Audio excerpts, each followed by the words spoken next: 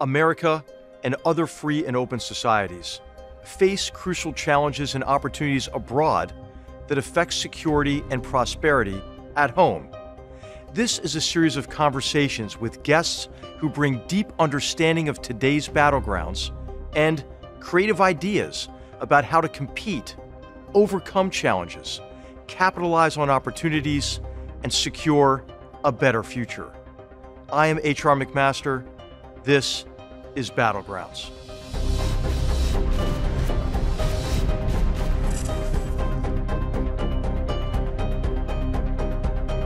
On today's episode of Battlegrounds, our focus is on Russian aggression and the violations of international humanitarian law in Ukraine. Our guest is David Schwendeman, an expert in international war crimes prosecution. Mr. Schwendeman served for over 25 years as an assistant U.S. attorney in the District of Utah. In Bosnia and Herzegovina, he served as an international prosecutor in the Special Department for War Crimes of the State Prosecutor's Office from 2006 to 2009. In Afghanistan, Mr. Schwendeman was the Justice Attaché in the U.S. Embassy in Kabul, then the Assistant Special Inspector General for Afghanistan Reconstruction, SIGAR. He left Kabul in 2015 for The Hague to oversee the investigation of war crimes and crimes against humanity committed in Kosovo from 1998 to 2000 for the European Union's Special Investigative Task Force. The philosophy of just war distinguishes between why nations fight wars and standards for a just war, jus ad bellum, and how they fight once the war is started and the ethical standards for fighting, jus in bello. In the 13th century, St. Thomas Aquinas revised Augustine's version of just war theory, creating criteria for jus ad bellum such as the war needed to be waged by a legitimate authority, have a just cause, and have the right intentions, as well as criteria for jus in bello, or how wars should be fought, including the use of violence in a way that is proportional to war and discrimination between combatants and non-combatants. The modern movement to impose limits on how war is waged includes President Abraham Lincoln's 1863 Code of Laws for Armies in Battle, promulgated during the Civil War. The Lieber Code, named for its author, the German-American political philosopher Francis Lieber, drew a distinction between combatants and non-combatants. It prohibited the use of poisons and forbade wanton destruction, torture, cruelty, and attacks motivated by revenge. The Lieber Code was the first of its kind, and Lincoln issued the order to both Union and Confederate soldiers, although neither side adhered to it strictly. The following year in Europe, the First Geneva Convention went into force after the war between the Austrians and the French showed the horrific carnage made possible by modern weaponry. The 1864 Geneva Convention dealt with the treatment of the wounded, and further conventions expanded on it, including the Hague Convention in 1899 and the Hague Convention of 1907. The conventions addressed complex issues, including the peaceful settlement of disputes, concepts of what constitutes a belligerent, and the permissible treatment of prisoners of war. Legal developments followed the First and Second World Wars, culminating in the Nuremberg Charter and the Nuremberg Trials from 1945 to 1949, intended to prosecute and punish the major war criminals of the European Axis. The use of heinous and devastating weapons in the 20th century, including chemical and nuclear weapons, drove the international community to agree to a set of norms that remain in place. In 1945, 51 like-minded countries created the United Nations to maintain international peace and security, develop friendly relations among nations, and promote social progress, better living standards, and human rights. In 1948, the UN General Assembly adopted the Universal Declaration of Human Rights, which set out to describe what every human should expect and demand from those who govern and from the way nations interact. 2 years later, a UN commission created and the UN General Assembly adopted the Nuremberg Principles, a framework of basic norms governing what is expected of states and political leaders in matters related to war. The principles make it clear that political and military leaders who violate the norms are to be held accountable. The Nuremberg Principles are foundational to international humanitarian law. Since 1950, have guided efforts to investigating and prosecuting war crimes and crimes against humanity, like those that Russian forces are committing in Ukraine today. We welcome David Schwendeman to discuss the evolution of human rights law, international criminal justice investigations and prosecutions, and the prospect of prosecuting war crimes in Ukraine.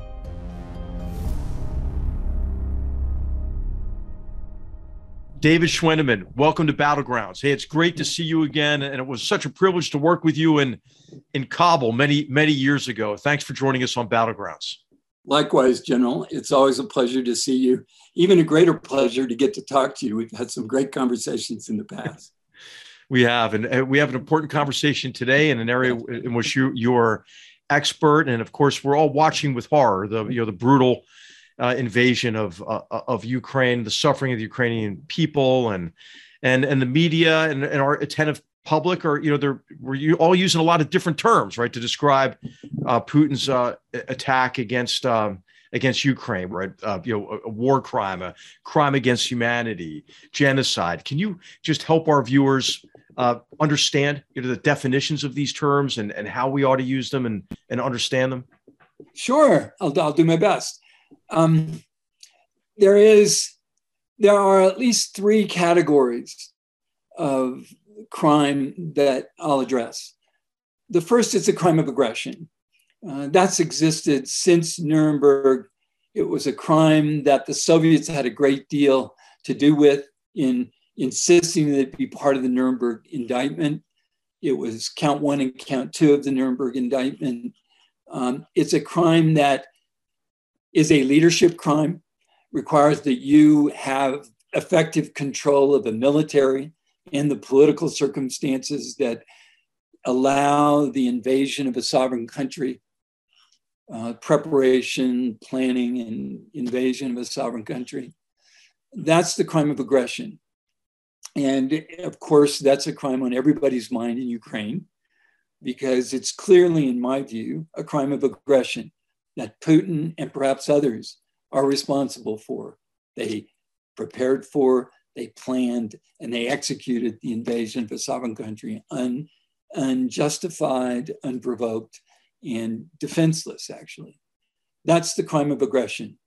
There are reasons that the International Criminal Court can't deal with the crime of aggression in this circumstance that have to do with jurisdictional limits put on the crime when it became a part of the Rome Statute in 2018. The second body of crime is crimes against humanity. That's a concept that was new to the world of international law with Nuremberg.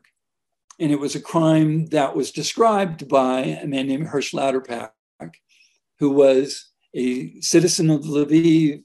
He was a scholar in Lviv.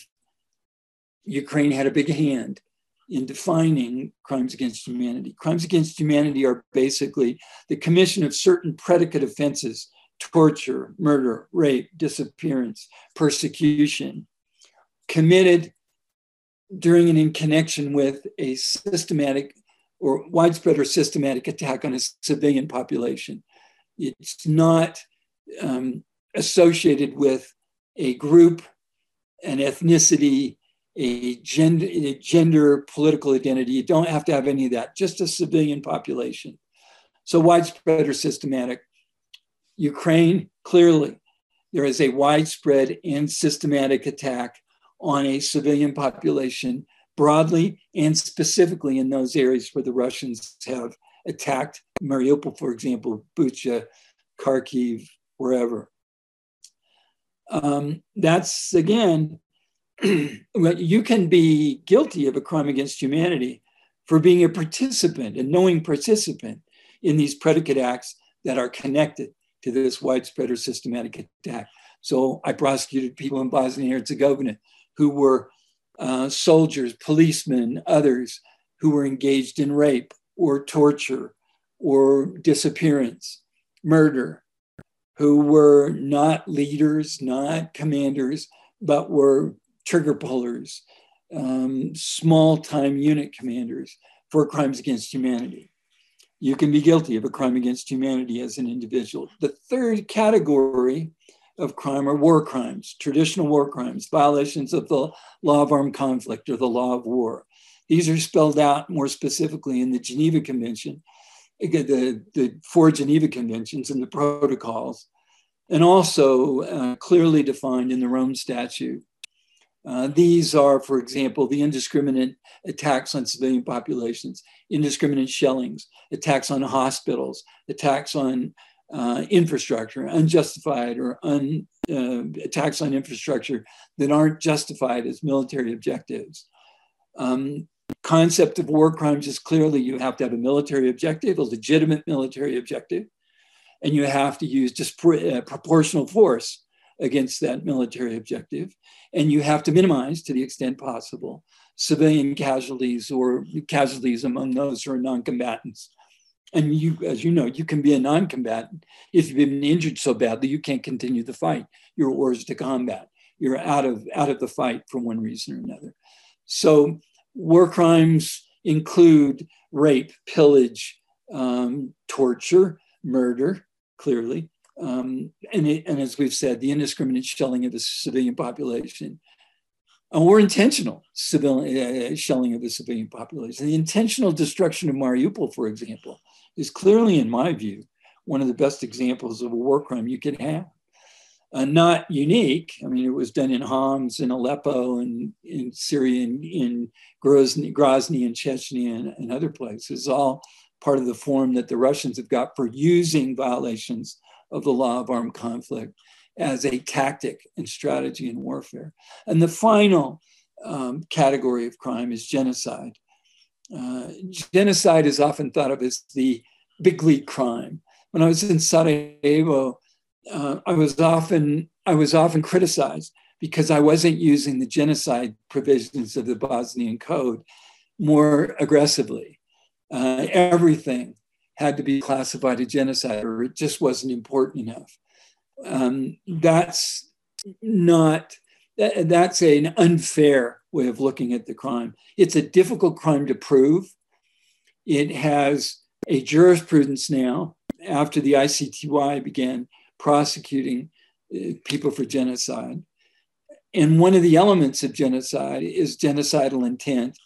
So proving genocidal intent, that I, as the person that's executing this offensive, had in mind that I was going to destroy this population in whole or in part, is something I have to prove, and that becomes problematic in many cases, and often can only be proven by starting low and building patterns with the evidence to show that it was indeed the intent of leadership to make this happen, and that people involved in it knew that that was the intent. So you could prosecute Mladic and Karadzic and others for genocide, for not only putting into effect these operations, but knowing that they were intended to eliminate populations in Bosnia.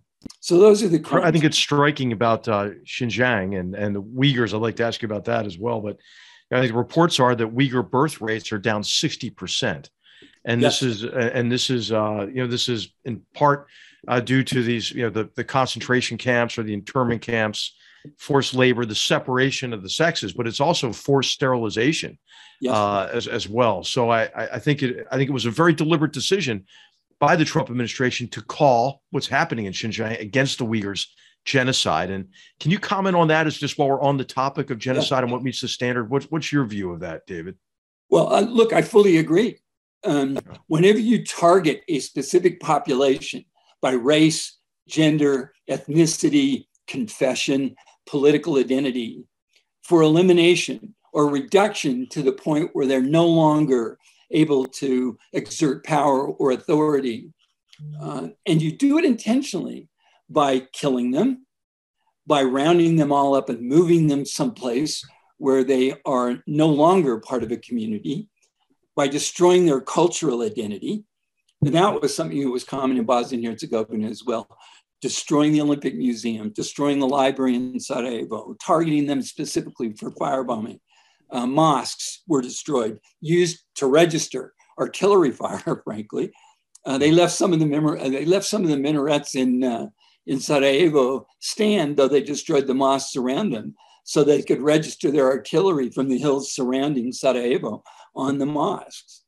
So yes, as far as the Uyghurs are concerned, I'm not a prosecutor, I'm not a politician, I'm not a diplomat or a policymaker anymore.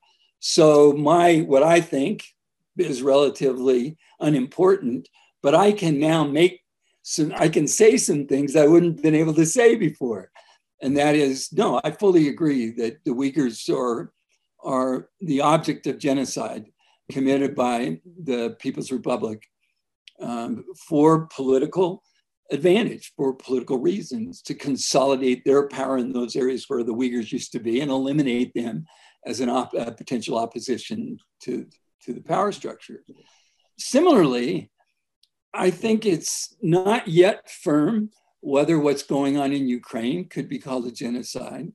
But clearly, when you round up people in the eastern part of Ukraine and you move them away from where they've lived into Russian territory where they can be controlled, when you devastate all of the civilian infrastructure in those areas where they used to live, which makes it difficult, if not impossible, for them to return, and you target them as a political entity, not necessarily as an ethnic group or as a racial group, but as a political identity, some group with a political identity. To destroy that political identity, you're getting close to genocide. And I'm thinking, David, of Putin's 6,000 word essay that he published under his name in July or August of last year, of 2021, in which he basically said, hey, Ukraine doesn't even exist, right? There is no Ukrainian identity. And of course, he's put it under assault. On Putin, where does Putin fall into these categories? I mean, and then if we call him a war criminal, right, what good does it do? Does that help stop what he's doing? At the examples that we've been talking about in terms of Russian aggression and I would call war crimes in Chechnya, in Grozny, the leveling of Grozny and the killing of over 100,000 people there, the serial episodes of mass homicide in the Syrian civil war. We mentioned the invasion of Georgia, now the re-invasion of Ukraine. And of course, remembering that Ukraine was first invaded in 2014, the common denominator to all of that, even in Grozny, before he became president, before Boris Yeltsin abdicated and Putin became president in 2000, was Vladimir Putin, because he was in charge of the operation in Chechnya in 1999. So, what good is it going to do, David, to label him a war criminal or place him in one of these other categories? Well, two questions. One is, can you label him as such? Actually, three questions. Can you label him as such? Is there proof that would support a legal conclusion that he is? And then finally, what good does it do? Answering the last first, it's not going to stop him. He doesn't care whether people call him a war criminal. He doesn't care whether he's called a genocidaire, other than for the political impact of using those terms to describe him. And maybe he's personally offended, who knows? But it's certainly not going to stop him from prosecuting the war the way he's prosecuting it, or to the end he somehow perceives is the one he wants. Now, can he be called a war criminal?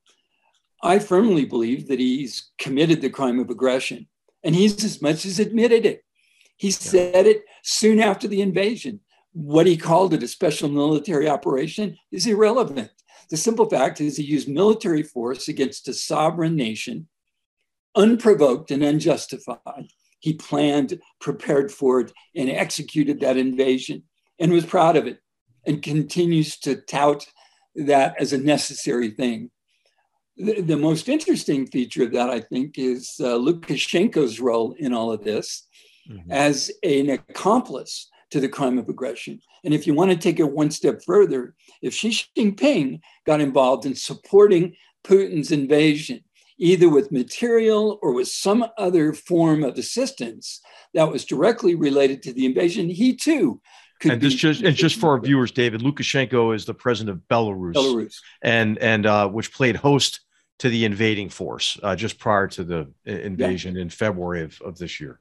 And part of the invasion was staged from Belarusian territory. So his complicity is probably clearer than others. But one of the things that calling him an aggressor accomplishes in outlining why he's committed the crime of aggression. And again, we'll get to the part you asked, what good does it do? Can you really enforce that? But one of the advantages of calling him out as such is it puts other leaders with some sort of ability to assist him on notice. You get involved in this and you could drag yourself into this mess as well, from a legal point of view, not just a political and diplomatic and military point of view.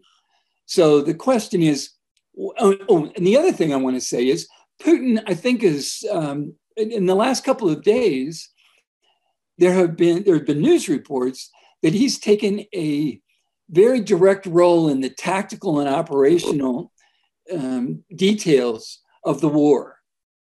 It's almost Hitler-like. He's become kind of the commander-in-chief in the field as well as the strategist. That's not good for him when it comes to legal prosecution, because this is one of the big tests, right?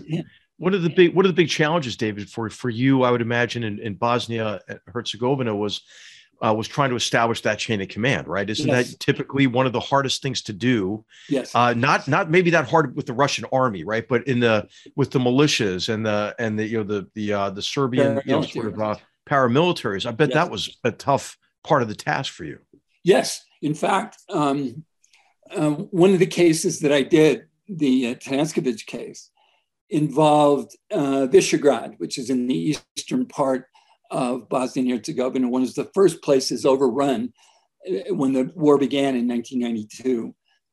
And there were paramilitary groups, the White Eagles, for example, Milan Lukic's group, the White Eagles, that were operating in the area.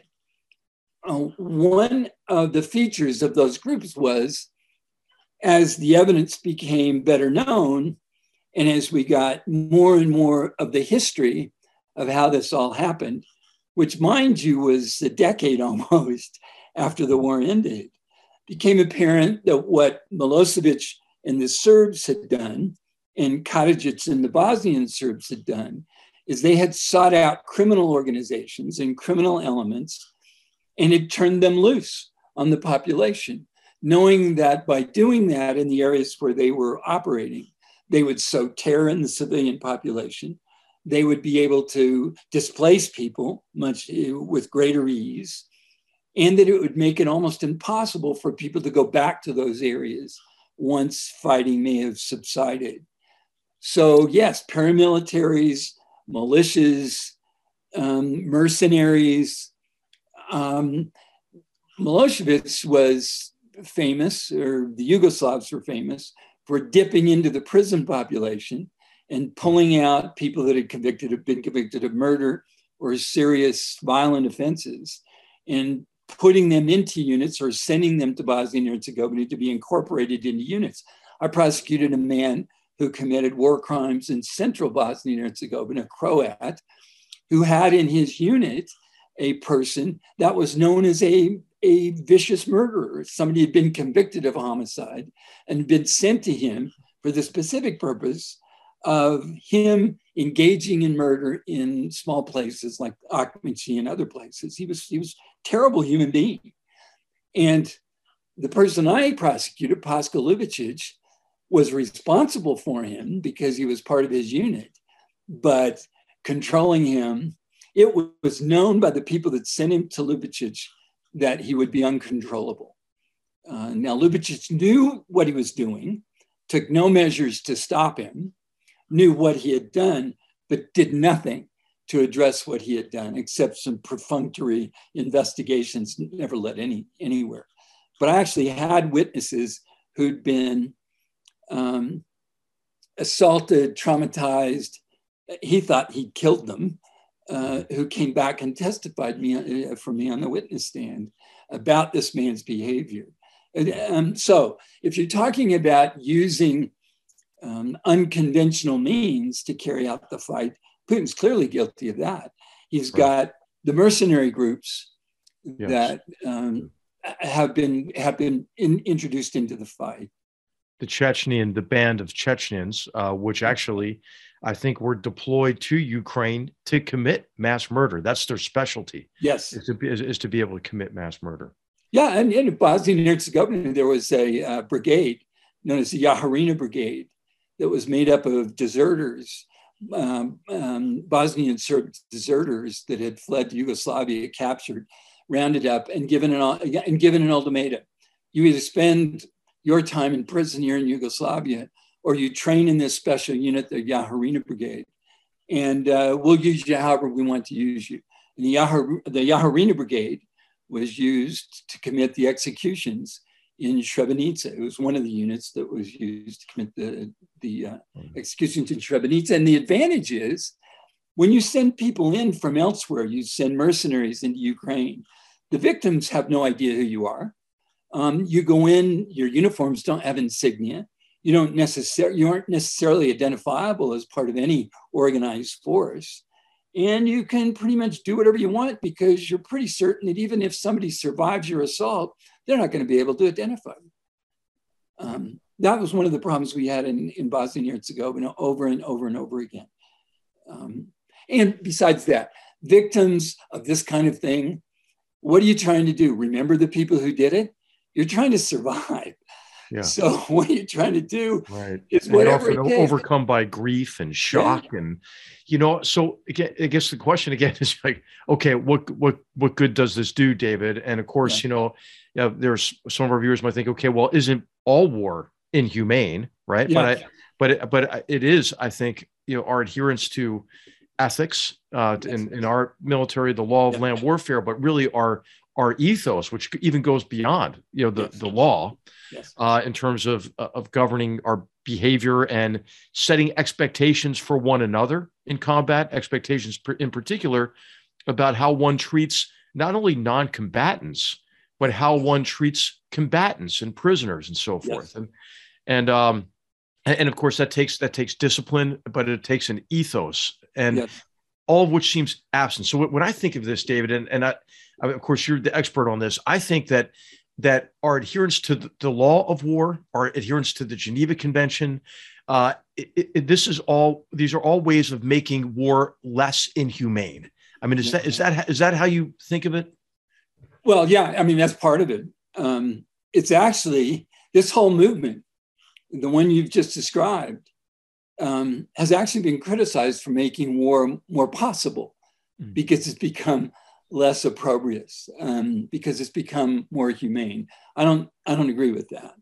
I don't agree with that either. And you have the Sherman quote, right? That that it is good that war is so terrible, right? Lest we become fond of it, right? Yeah. But war is terrible, obviously, because it involves such horrible loss and suffering. No matter how it's constrained. In general, you've had much more experience with it personally than I have. My experience with it has been in the middle of it in Afghanistan, but not carrying a weapon. But you had to confront the horrors of war. I mean, I don't know if you would share with your viewers when you came across a young girl in Bosnia Herzegovina. You and I have both been on essentially the scenes, crime scenes that are harrowing, that are, I think, difficult memories for me. Some of the most difficult memories were scenes of mass murder associated with bombings of marketplaces and so forth. And in one case, Al Qaeda in Iraq used a 13-year-old girl who held the hand of a 3-year-old girl. Both of them were mentally disabled, strapped them with explosives, and walked them in to a marketplace in an area where Iraqis were doing police recruiting. So when you arrive on this, when you're the first to arrive on a scene like that, it's a difficult scene to take in. And I think that's the most difficult part of war. So you've been, in my view, David, you've been in the middle of combat because you've seen the most difficult aspects of war. I couldn't agree with you more. And again, I don't want to appropriate the pain or the suffering of the people that I worked with, because some of those people I consider very close friends and people who were witnesses for me, who courageously and bravely, courageous because they had moral courage, and bravery because they were physically brave, they put themselves in a position where they could have been retaliated against very easily. But you mentioned the young girl in Sanski Most, a small area in northern Bosnia and Herzegovina. One of my responsibilities as the head of the Special Department for War Crimes in the State Prosecutor's Office in Bosnia and Herzegovina, I was the international experiment. I was the international, along with the Australian barrister, a British barrister, and a couple of others. I was the American, who were sent in and integrated into the State Prosecutor's Office to actually do the work alongside our Bosnian colleagues. And I became the head of that unit. I had about 100 people that worked for me. I had about 17 prosecutors and a number of investigators who worked for me. And I was approached by the Missing Persons Institute and by the International Commission for Missing Persons, who have the humanitarian responsibility of locating graves, recovering bodies from those graves, and then doing the identification work that needed to be made so that they could be returned to family and they could be given an identity again. One of the worst things about war, when you've got mass casualties, mass killings, is people are robbed of their identity. They're buried together. They lose their personality. And one of the things that the humanitarian side does is try to reassociate those folks and give them identity back, give them back to their survivors. They approached me and said, we're doing this humanitarian work, but there's forensic value in what we're doing. You have to take responsibility for the forensic value. In Bosnia and Herzegovina, I had to prove the identity of the victims. In the International Criminal Tribunal for the former Yugoslavia and in Rwanda, the elements don't require that you prove the identity of each of the victims. You can prove that these victims were all killed at the same time. They were killed this way, but I don't have to say it was Mirsad or anybody. Not in the International Tribunal. I had to do that in Bosnia because the statute required that they be able to recover damages for their loss. So I assumed responsibility the last year and a half, 2 years I was there, of going on to the mass graves, making arrangements for the legal side of things, taking the evidence that was recovered, the artifacts that were recovered with the remains, and also being responsible for seeing to it that the remains were managed so that the identity, once it was established, could be used at trial. That led me to places all over Bosnia and Herzegovina that were depositions of remains that have basically been forgotten. I went to a nitrogen factory in the middle of absolute nowhere that was pretty much destroyed.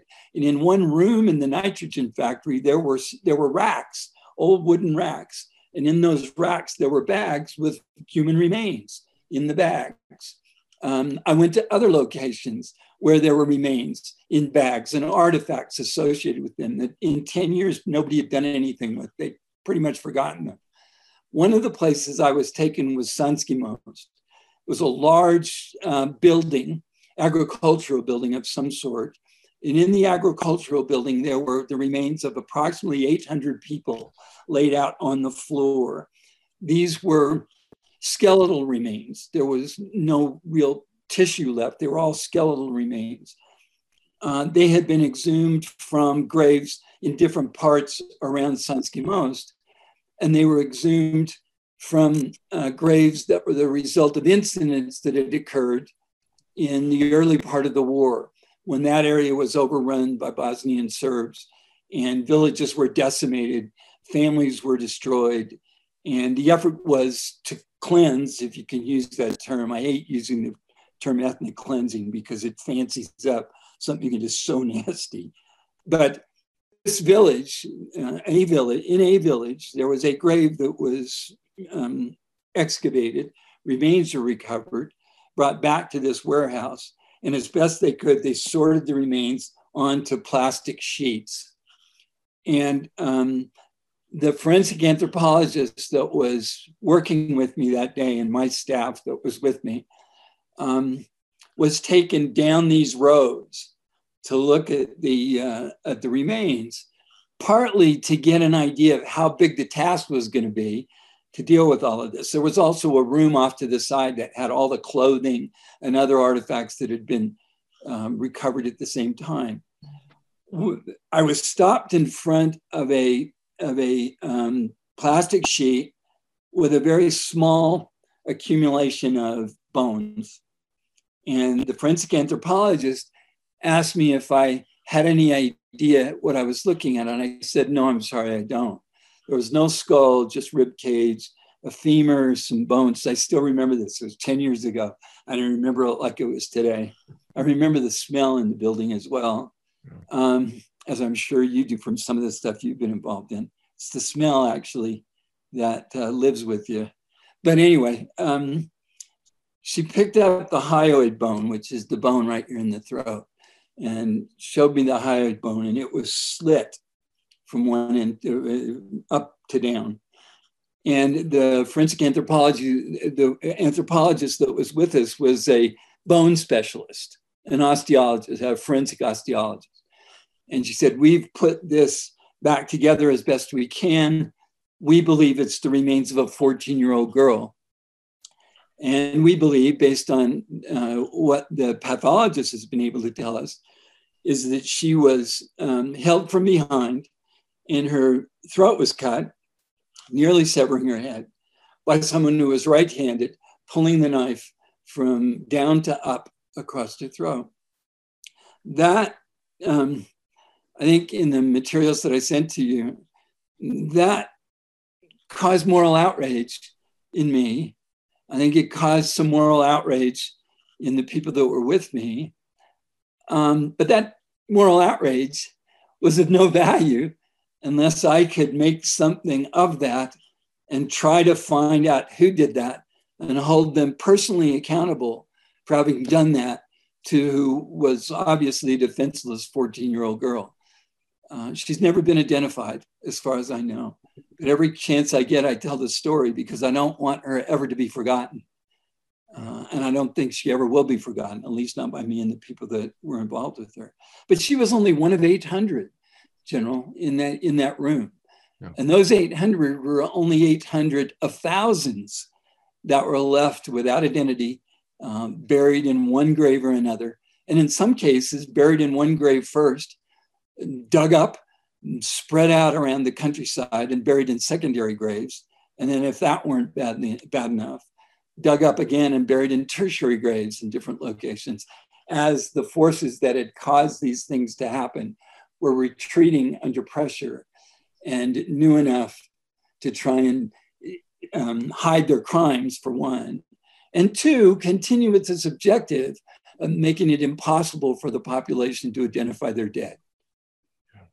Well, David, we all owe you a debt for persevering under these harrowing conditions. And, I wondered if you might talk about, what you think you've accomplished right across your career. From my view, I think what you've accomplished is you've helped reinforce the expectation, right, that international criminal norms, for example, those that forbid these kind of war crimes against humanity, will be enforced, right, and that people responsible for violating them will be held accountable. And I think you've been a very important figure in the international effort, right, to make that the norm, at least since the Nuremberg trials. And so, could you talk maybe about the broad purpose of your career, and then maybe relate it a little bit to Ukraine and what you think ought to be the focus in Ukraine? Okay. First of all, I'm only one small part of the conversation. There are people that have been at it longer than me. I came to it late, frankly. I was a federal prosecutor for the better part of my career, was the U.S. attorney in Utah for a short period of time. At the end of 2004, and my involvement with the Olympic Games in Athens, I was given the opportunity to go to Bosnia and Herzegovina, and the Justice Department cut me loose for a couple of years to do that. It turned out to be 4 years in the end. And it was kind of the peak of what I got to do, applying all of the things that I'd learned in the 25 years as a federal prosecutor, a military prosecutor, a naval prosecutor, an executive prosecutor, all of those sorts of things. They all came together in Bosnia and Herzegovina. And I don't think I did anything more than just add my small part to what had become, with the creation of the ICTY, a revitalization of this international need, felt need, to enforce these very important rules that had been created for the most part in Nuremberg, but had not really gotten much, hadn't really grown until the ICTY and the ICTR. And then it became more, we can't do it all on the international level. It just can't be done all on the international level. There's too much. It takes too long. It's way too expensive to do it that way. So the realization, when the ICTY was given its marching orders by the UN Security Council in 2004, was turn this all back to domestic prosecution. Give it all back to the places where this happened. Brings it back closer to the people that were victimized. It also puts it back into a system that's known by the people in the place where these things occurred. But don't do it just by unloading all of this on the domestic side. Give them international assistance. And I was fortunate enough to be one of those that got to go help do that. And not just arrogantly advise people about how to do it, or just sort of say, this is what you've got to do. You need to know how to cross-examine people. You need to know how to make argument. You need to know this or that. No, it was, okay, go do the work, big guy. You step in, you take your share of the load and work it with your domestic colleagues, and you'll learn from each other. But at least you'll start getting this huge caseload that's left on its way to being done.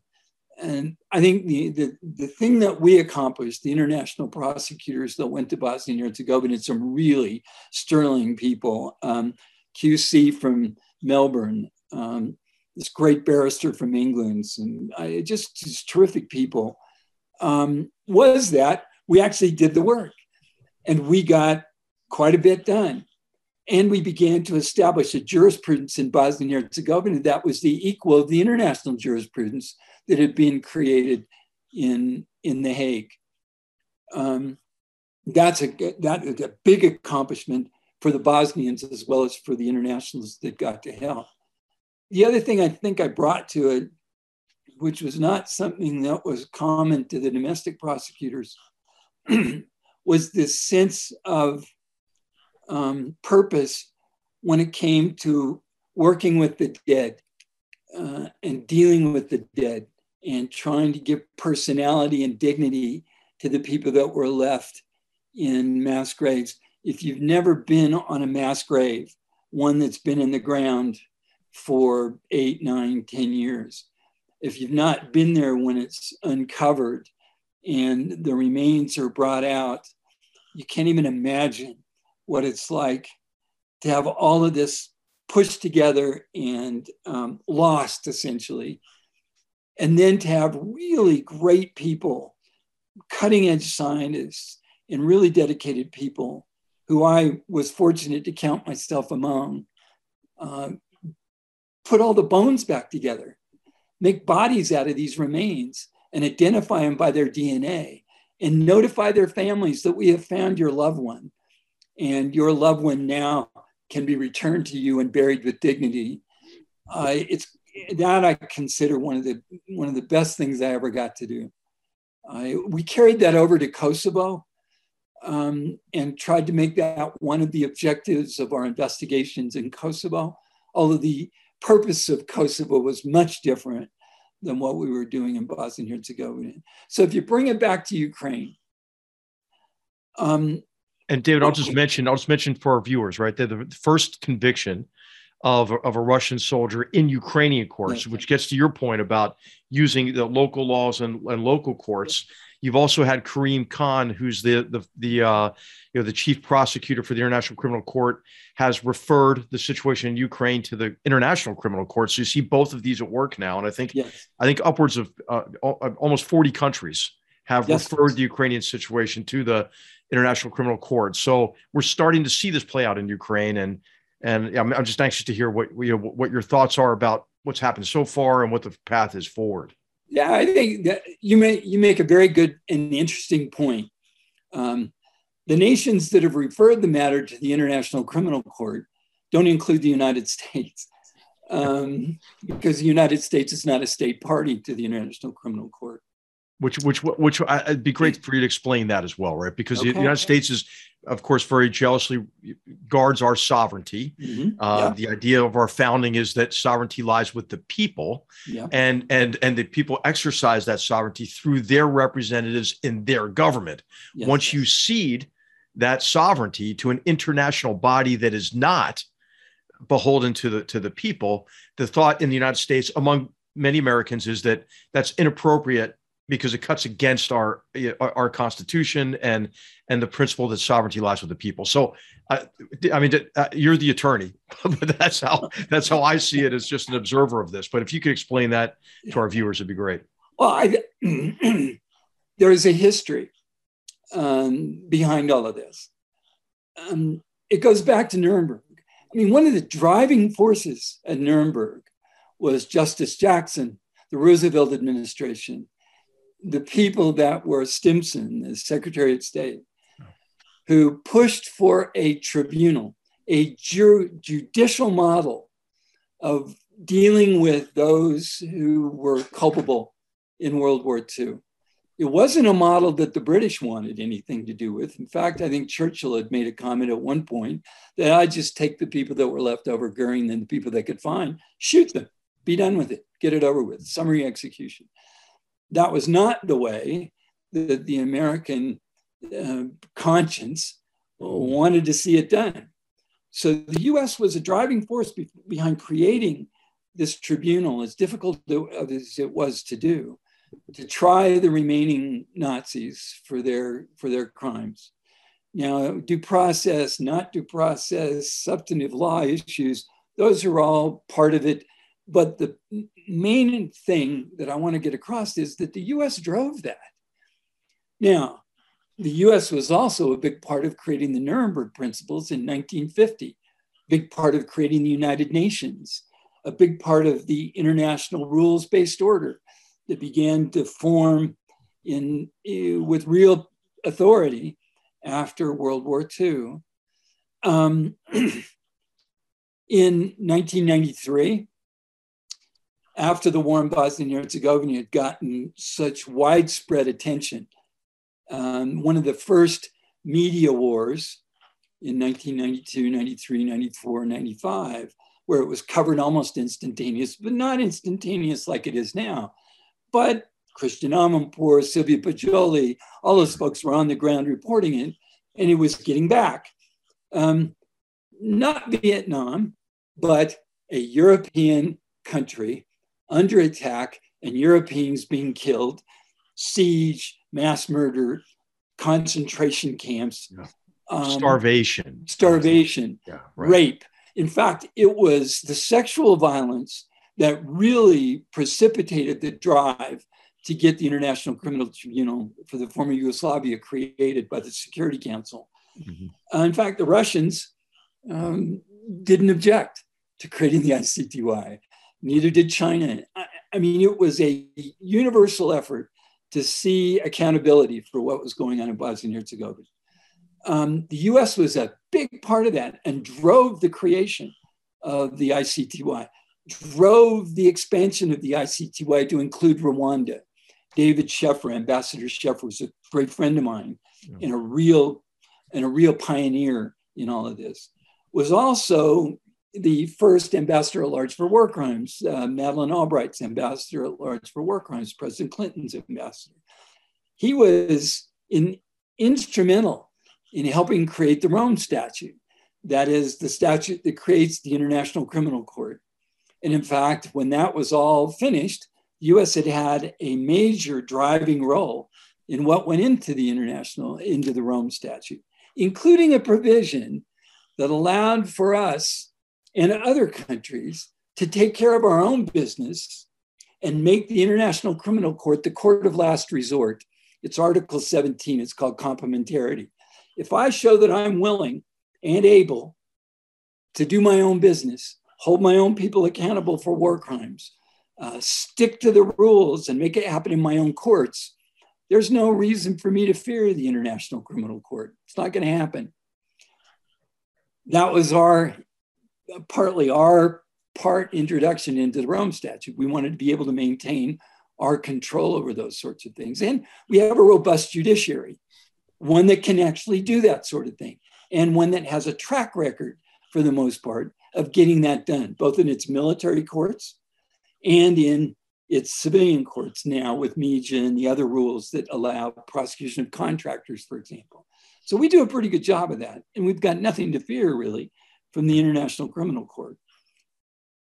Now, Sheffer signed the Rome Statute on behalf of the Clinton administration, but it was never submitted to the Senate because the Clinton administration knew that if it was submitted to the Senate, there were forces in the Senate that would have never let it come to the floor. It would have never been ratified as a treaty. So it was never ratified.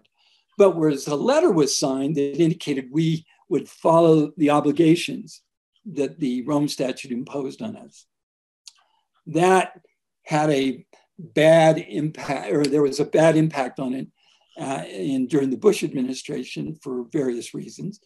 And again, in the Obama administration, there was never any real drive to see the ICC become part of U.S. And David, hasn't it been weaponized to a certain extent for political purposes? I'm thinking about, the complaints, against nations that were friendly toward Israel, for example, or or complaints lodged against the United States that have a political motive associated with it.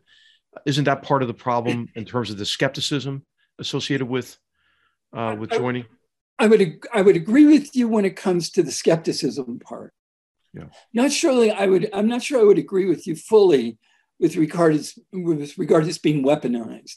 Right. I'm a good friend of Fatou Bensouda, a person I know really, really well. I knew Luis Moreno Campo, but not well.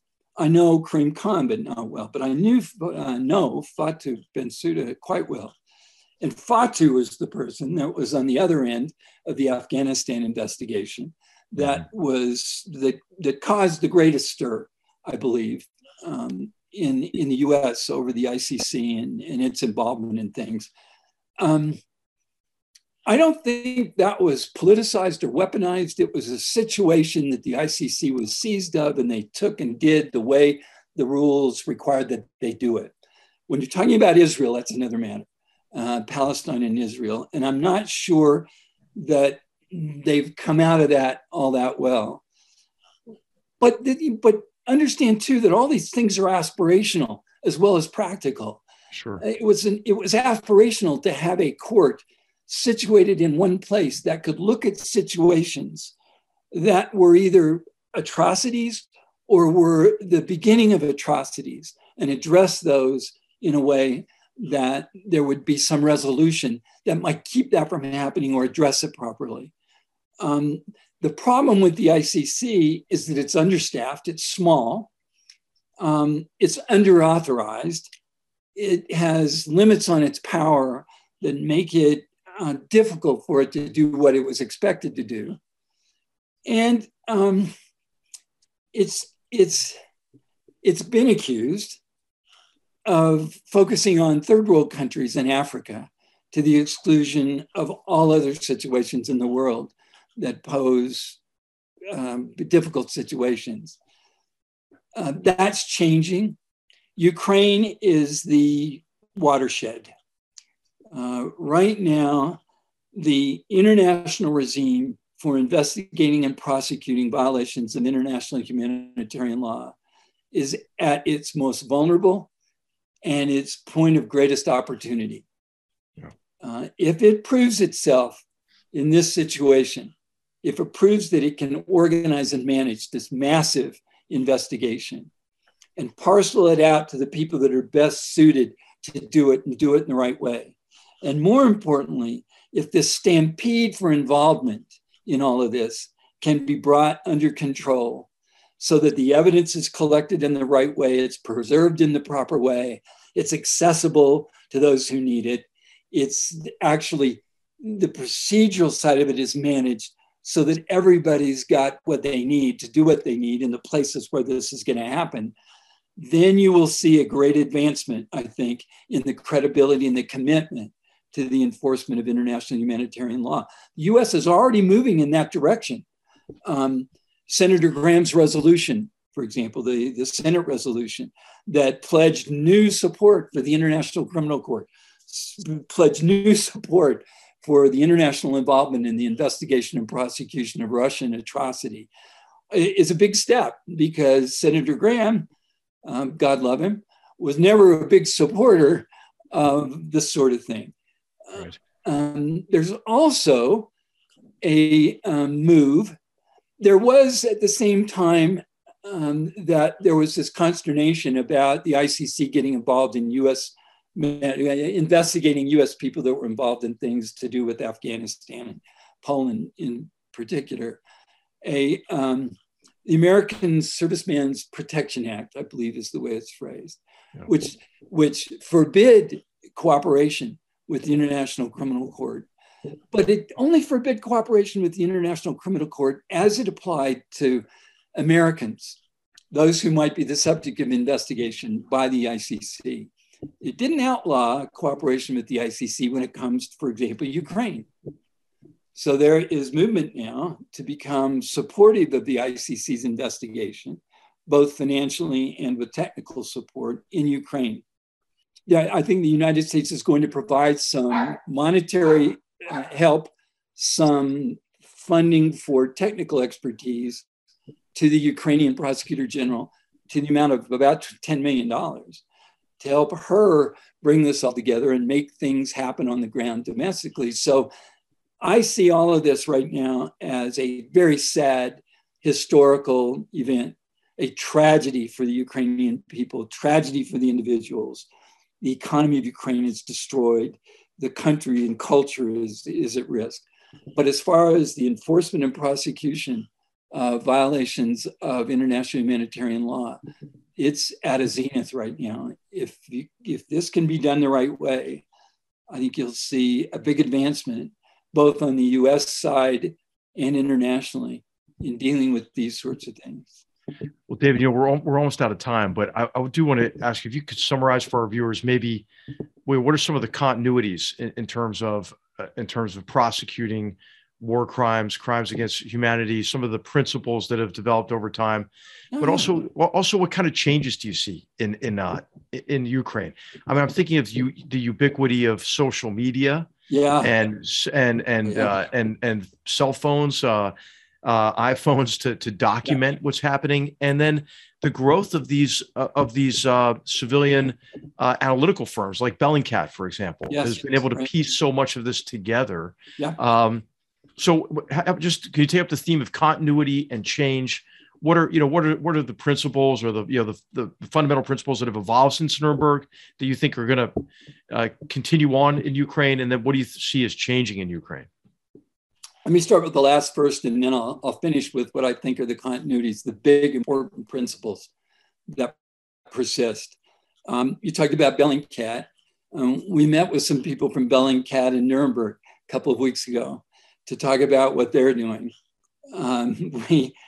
There's a group called the Commission for International Justice and Accountability that is a nonprofit, non-governmental organization that has been collecting evidence in Syria for years and has been stockpiling that and working with the international mechanism for Syria to collect and manage thousands and thousands of items of evidence that have been collected in Syria.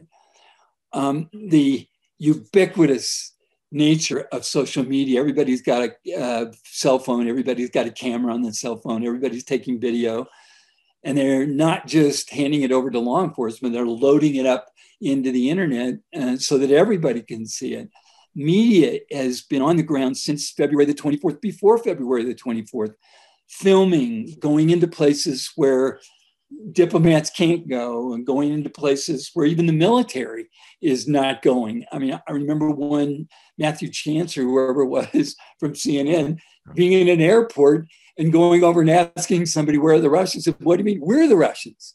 So you've got all of this accumulation of almost immediate material, not necessarily evidence, it's information.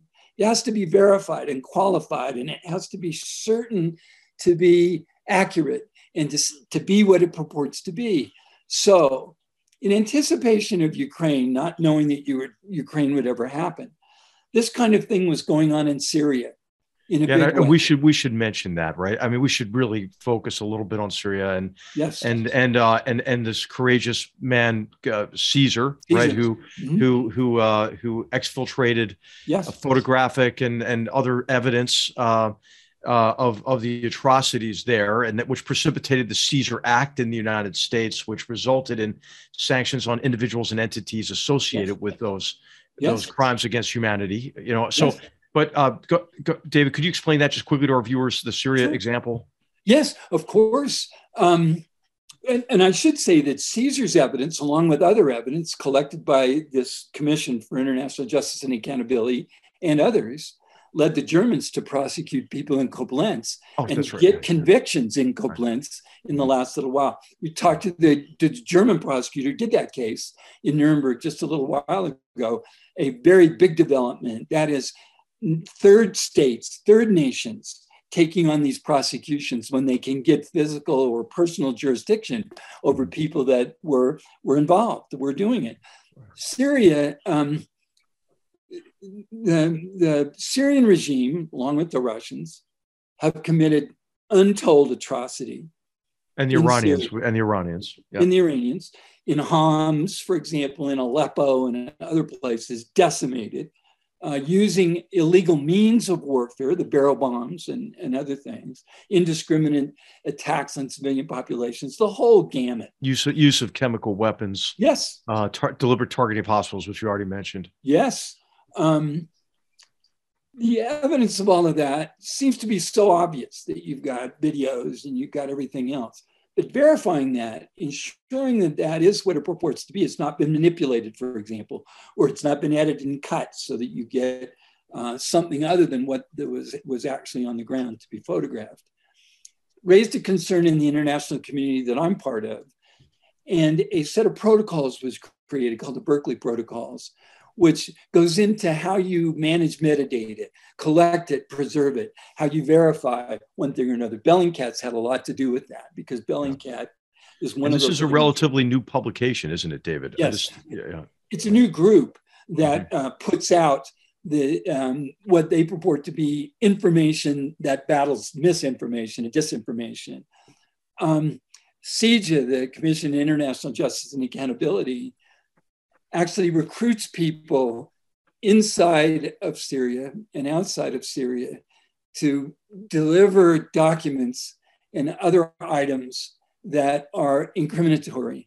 And they collect them and preserve them, verify them, analyze them, break them down, and make them available for Germany, for example, to use in prosecution, or other countries to use in prosecutions. They're invaluable.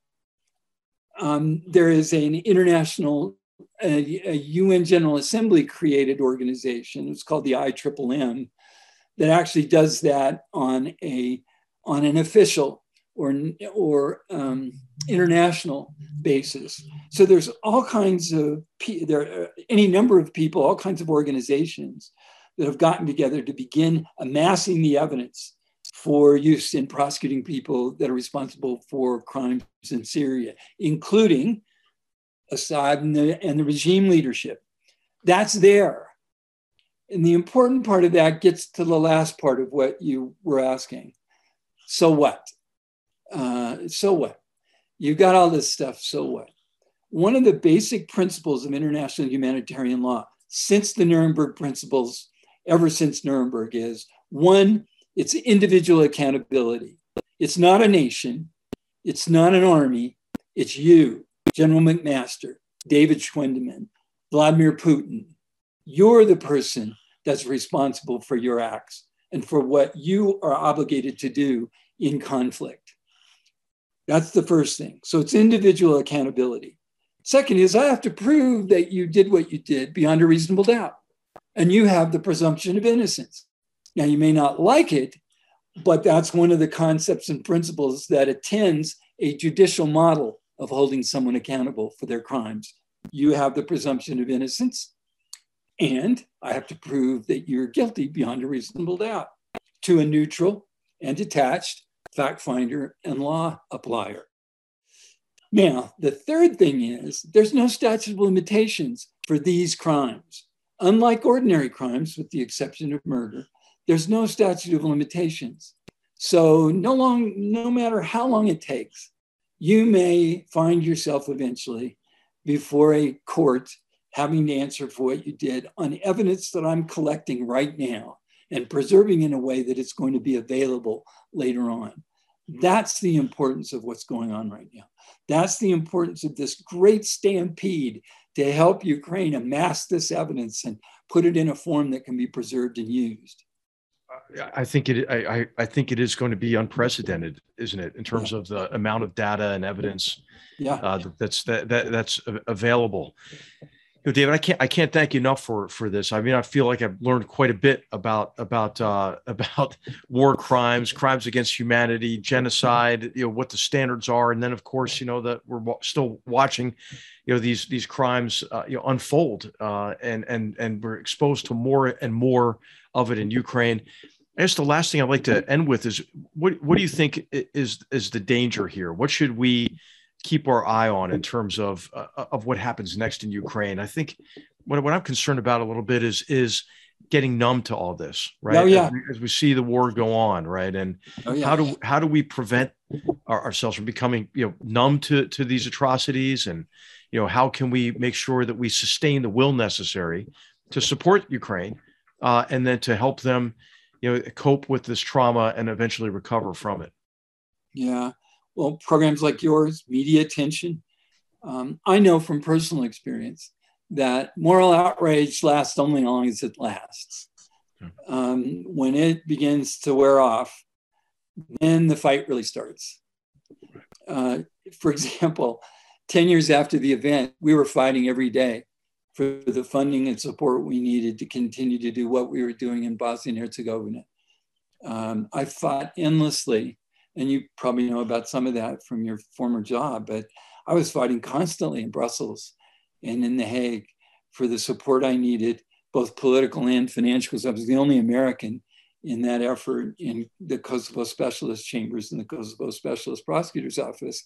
I was fighting every day for the support I needed, fighting with people over contracts, fighting people over whatever. The outrage that precipitated the formation of those units had kind of died. And so, but the investigation hadn't. The purpose for the investigation had died. Bosnia and Herzegovina, the same thing. I met every day with people that were still suffering, horribly suffering in Bosnia and Herzegovina from the effects of what had been done to them in cases that I was trying to put together so I could prosecute the people that had done it to them, rape victims, people that had had tattoos put on them and then cut off of them because they were the different confessions. I mean, those people live every day with it. It's not moral outrage for them. It's actually their life. That's what they're living. That's one thing, I think, keeping that foremost in mind, that individuals are the people that are being affected by all of this. They're being hurt terribly, not just in Ukraine, in Syria, in Africa, in Palestine, in Israel, all over, in China, in the Uyghurs. These are people. They're not groups. They're people, and the people that are suffering terribly because of these things. And it's a human thing to want to see people held accountable for that. And as long as you can keep that alive, I think you've got a chance. But in Ukraine, this is far from over, as you know.